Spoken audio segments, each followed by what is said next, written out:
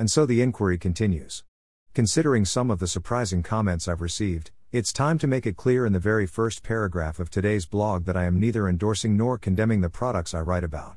Like me, some of my readers have expressed interest in them and wondered if we could take them as chronic kidney disease patients.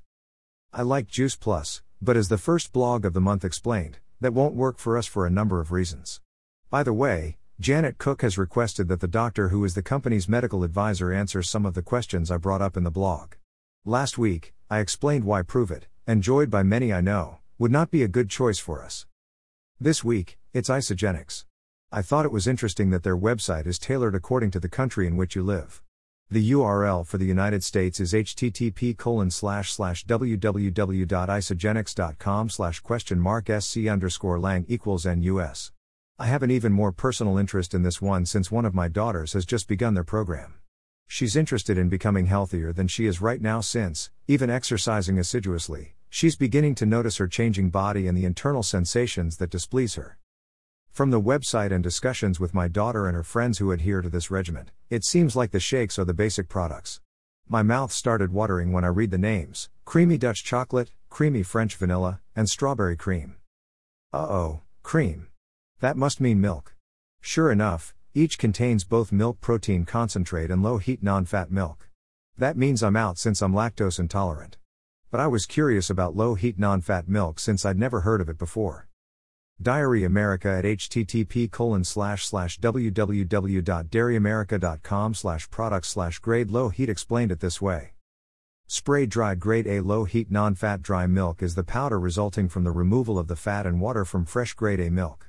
It contains the lactose, milk proteins and milk minerals in the same relative proportions as they occur in fresh milk.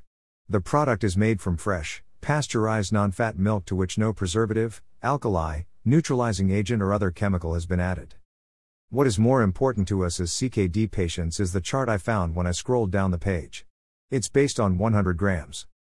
Minerals: calcium 1248 mg, iron 0.4 mg, magnesium 110 mg, phosphorus 993 mg, potassium 1674 mg, sodium 494 mg, zinc 4.08 mg. The serving size of the shakes is 2 scoops, which equal between 59 to 61 grams depending on the flavor. The program calls for 2 shakes a day, so we need to double that for between 118 to 122 grams a day. I'll be doing some rounding off here, but that means you'd be taking in about 1048 milligrams of phosphorus per day. My daily limit is 800 milligrams. I think there just might be a phosphorus problem with low-heat non-fat milk for CKD patients here, she understated. Now that's a bit convoluted and based only on the low-heat milk powder that is one of the ingredients in the Isagenix shakes. Let's try this the simple way. Each shake contains between 348 and 350 milligrams of potassium. Let's take an average of 349. Multiply that by 2 since you drink 2 shakes a day on this plan and you have 698 milligrams of potassium. That doesn't seem so bad since my limit is 3000 milligrams per day. Oh wait, there are also snacks and a full meal required in this program, as I understand it. The ISA lean bars, snacks, range from 130 to 480 milligrams of potassium. We need to double that since 2 per day are necessary. Let's say we're partial to chocolate cream crisp, which has 480 milligrams of potassium. That's an additional 960 milligrams of potassium. So now we're up to 1178 milligrams of potassium. That's not over my limit, but I still have a balanced meal to account for. Can it be done? Sure. How? Carefully, very carefully. Let's take a look at the sodium in the product since that's another big restriction with chronic kidney disease. My limit is 2000 milligrams per day. 240 to 265 milligrams of sodium are in each shake. Double that for the 2 shakes a day and you have between 480 and 530 milligrams daily. Add in 2 snacks at between 60 and 140 milligrams of sodium for another 120 to 280 milligrams of sodium. Totaled, you have between 600 and 810 milligrams of sodium. There's still plenty left over for that balanced meal. However, there are substances that are hard on the kidneys in these shakes. Flax seed powder and psyllium seed powder are just 2 that jumped out at me from the ingredients list. The shakes also contain alfalfa leaf, which is often used to increase urine production.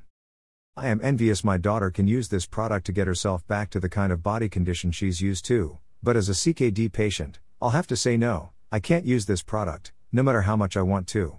I'll take preserving my remaining kidney function to an easier way to get back into shape any day. On another note, I was astounded to discover that all 3 of my chronic kidney disease books are on sale via Amazon in a dozen different countries. Whenever I finally think of checking on their progress, I find another country added. In addition to indexing the books, I'm considering offering the print copies on barnesandnoble.com. Any thoughts on that? I was also considering offering What Is It and How Did I Get It? Early stage chronic kidney disease on Nook as well as Kindle, since my digital books are less expensive than the print ones. Does that ring anyone's bell? On a personal note, I am happy to report there is no travel scheduled until next year, so I get to stay in my very own office working on kidney projects. Oh, happy day. Until next week. Keep living your life.